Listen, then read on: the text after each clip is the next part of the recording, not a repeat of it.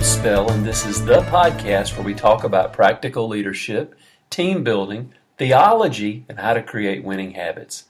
I'm a retired police officer, a pastor, a New Testament scholar, and a leadership coach. My goal on Leading and Learning is to help you live your best life.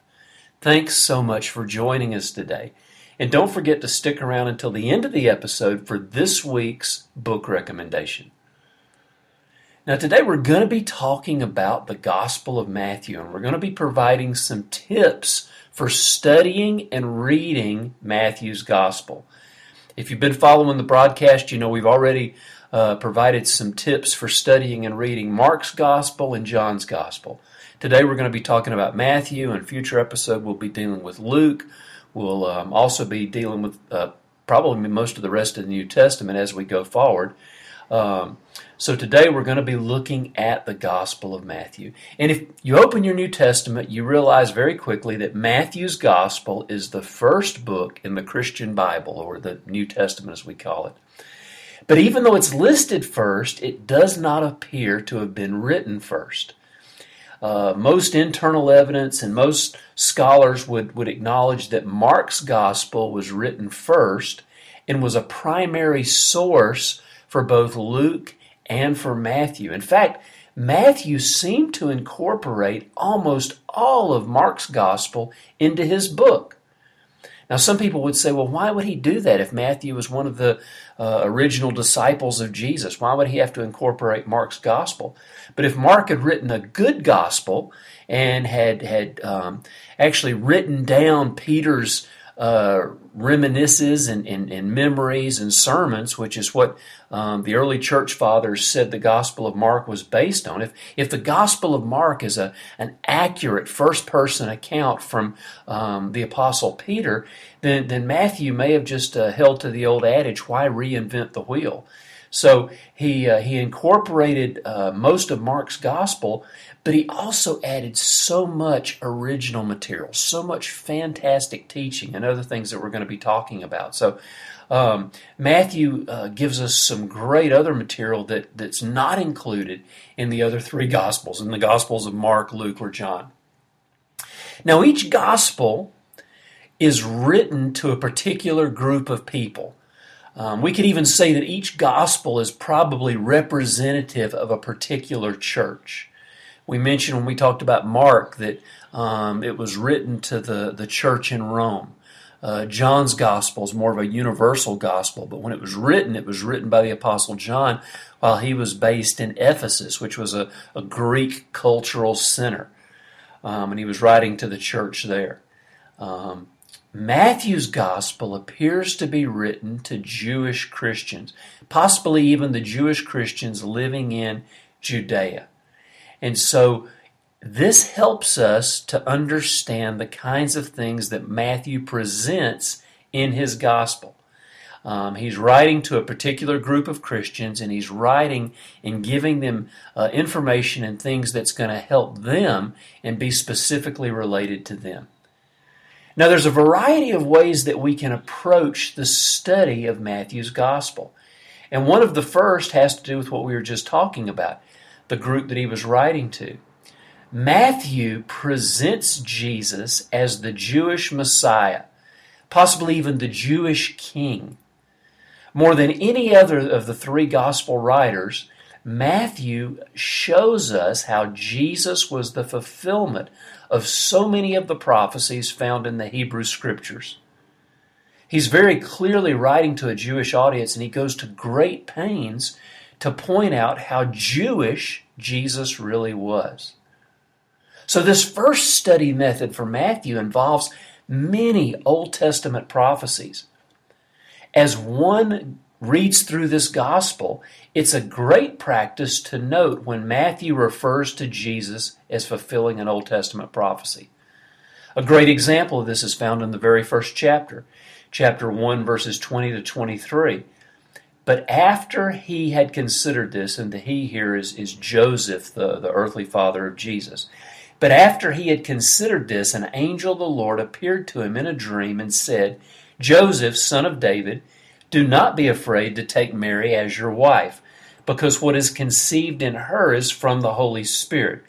She will give birth to a son, and you are to give him the name Jesus, because he will save his people from their sins. All this took place, Matthew continues, to fulfill what the Lord had said through the prophet. And the prophecy that Matthew then quotes is from Isaiah. The virgin will be with child and will give birth to a son, and they will call him Emmanuel, which means God with us. Excuse me. So here, Matthew sees Jesus' birth as a fulfillment of the prophecy in Isaiah. And marking these passages in the gospel and then reading them in their context in the Hebrew scriptures will provide the reader with a much deeper and a much richer understanding of what Matthew was trying to say. It was very important to Matthew that his readers understood that Jesus was God's plan all along, and that this had been predicted.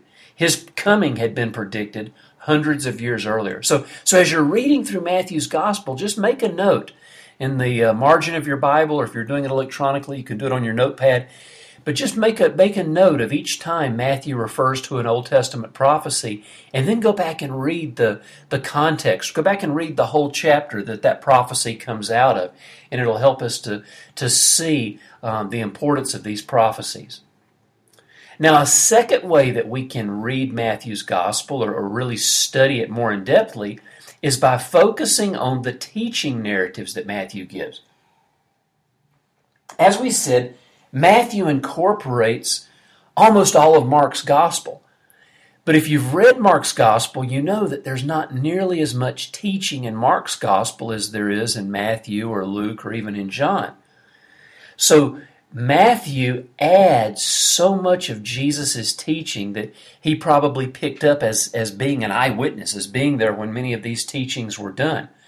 So focusing on these teaching narratives is a great way to see what Matthew considered very important. Matthew actually gives us 5 specific teaching discourses. Now, there's other smaller teaching discourses, but there's 5 large ones that he presents. The first one is, we've all heard of the Sermon on the Mount. That's Matthew chapters 5 through 7. And of course, the Sermon on the Mount is a phenomenal message of Jesus teaching really the ethics and the what he considered to be the behavior of the kingdom of God, the essence of what the kingdom of God was all about. That's what the Sermon on the Mount's about. And then in chapter 10, Matthew gives us a chapter where he gives instructions to his 12 disciples as he gets ready to send them out on a mission. In chapter 13, Matthew presents this incredible collection of parables about the kingdom of God. In chapters 18 through chapters 20, verse 16, Matthew teaches on life in the kingdom of God. And then in chapters 24 and 25, Matthew presents Jesus' teaching about the end times, his eschatological outlook. These 2 chapters are much more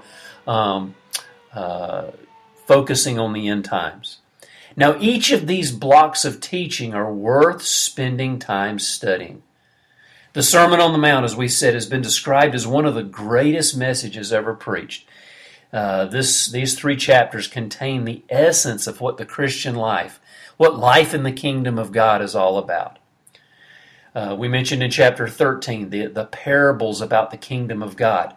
These are fascinating snapshots. Each parable provides us with a snapshot of what Jesus taught about God's kingdom. And each one is a little bit different. Each one has a little bit of a different emphasis. But what's interesting, really interesting about each of these parables is they start off, each one of them is prefaced by the phrase, the kingdom of heaven is like. For example, in chapter 13 of Matthew, verses 31 and 32, it says that he told another parable.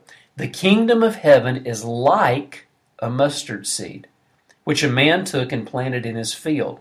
And though it's the smallest of all your seeds, yet when it grows, it's the largest of the garden plants, and becomes a tree so that the birds of the air will come and perch in its branches.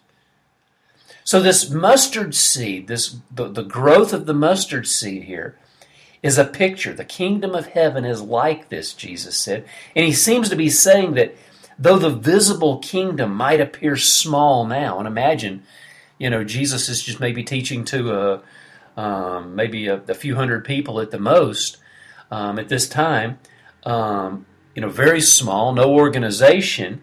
And he seems to be saying that even though the kingdom might appear small now, it's going to grow into something large and influential.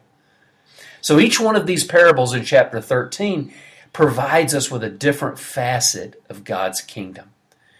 And then, of course, life in the kingdom and then teaching about the end times. Chapters 24 and 25 are very, very interesting in Matthew because usually when we think of the end times, we think of Revelation. We think of the apocalypse. Excuse me. And of course, that's a fascinating book to read. But Jesus had so much to say about the end times in Matthew 24 and 25. And actually, some of the things that he says there might actually surprise you. Of course, it all fits together with Revelation. It all fits together with what Paul had to say about the end times. But I think it's so important that we start, if we're going to study the end times, let's start and see what Jesus had to say first. So these two study methods, focusing on the Old Testament prophecies, and then also focusing on these discourses, the 5 discourses that Matthew provides. These are just 2 study methods that we can use to approach this gospel. There's others, but these are 2 great ways to read this wonderful gospel. So I encourage you to take these 2, apply them to your own Bible study and your own Bible reading time and see how they enrich you. Well, now it's your turn. Can you think of any other ways to approach studying Matthew's gospel? What do you think are some things that we should focus on when we look at this great gospel? I'd love to hear from you. Go to davidspell.com. Leave your comment or your question in the comments section for today's post. While you're there, make sure you sign up to get my free newsletter. I publish 3 blog posts a week, and by subscribing, you'll ensure that you don't miss a single issue. Also, by subscribing, you'll get my subscribers-only newsletter that I send out once a month. And here I provide some additional teachings, some extra updates on what Annie and I are doing in Brazil, put some pictures in there. It's a great little newsletter, and I encourage you to subscribe so you can get it.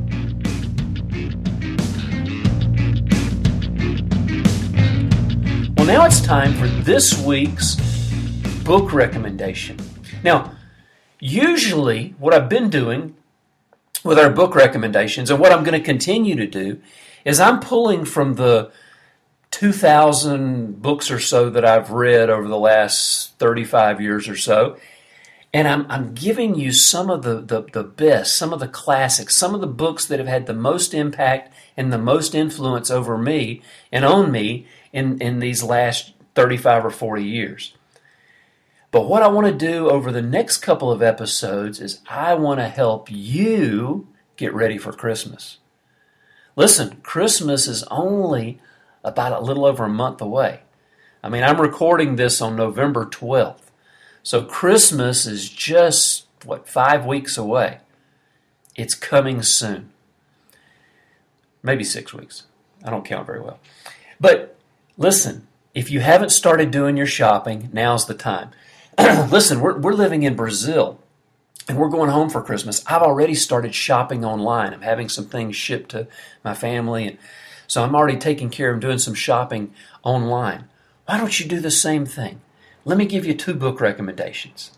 The first one, Peter and Paul in Acts. We just got through talking about Matthew's gospel, but the book of Acts is another fascinating and exciting book in the New Testament. And Peter and Paul in Acts was the first book that I wrote, and it's a study guide for the book of Acts. I encourage you, if you've got anybody, any loved ones, any friends that love to study the Bible, that love theology, this is a great gift for them. You can go to Amazon, type in Peter and Paul in Acts, and David Spell, and it should pop right up. Check it out. You can read the first several pages, maybe even the first chapter on Amazon's website. Check it out. I know you're going to love it. And then number 2, you get a bonus extra book recommendation, and it's my second book, Miracles in Mark. Miracles in Mark focuses on all the miracles and all the supernatural experiences in that exciting gospel. As we said earlier when we were talking about Matthew, Mark doesn't present a lot of teaching. Mark's gospel is a gospel of action. And so Mark's gospel has more miracles, has more healings, has more supernatural events than in all the other gospels. So what I did in Miracles in Mark is I went through and we examined each and every one of them. So it's a great, great aid to your Bible study. I know many people that use it for their individual study, and even in groups. It's a great little tool to use for a Bible study guide for your Connect group or small group. So check them out. Both of these are available on Amazon. I know you're going to love them. Check them out. Let's get ready for Christmas. Now, as we close today, can I ask you for just a small favor? Would you take just a moment and go to iTunes and give Leading and Learning a review?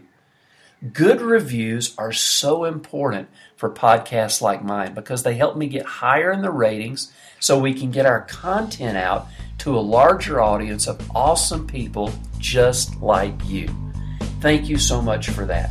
So until next time, this is David Spell encouraging you to pursue your passion.